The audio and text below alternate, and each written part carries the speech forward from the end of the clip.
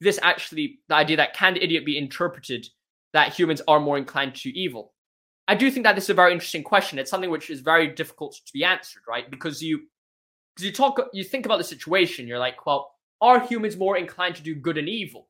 I think what the Dostoevsky answer would be is this, right? It's like, well, I think what you would say is, well, humans have the intuitive nature to follow the good, though the temptation of evil outweighs humans' intuitive nature to follow the good. So you have both of those sides clashing against each other, and that's a Dostoevskian way to look at it. Man and the existentialist, the Heideggerian way to look at it, right? You have humans as being in this world, and then you have good and evil on both sides.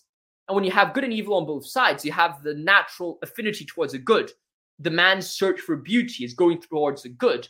But at the same time, although you're going towards the good, you're also moving away from the good, in the sense that, well, the pulling of evil outweighs the intuitive understanding of the good. And that's kind of the realm of the struggle between chaos and order, right? You have order, but then the chaos is always very attractive. It's like kind of like the order of the Garden of Eden, or do you eat the fruit from the tree of good and evil? It's that temptation of the other, the evilness, which is perhaps more strong than your intuitive pull towards the good in the first place. And as a result, you have this wide landscape of suffering between good and evil.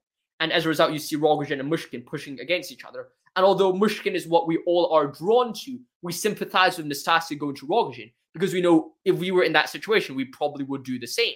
So there is that gap as well.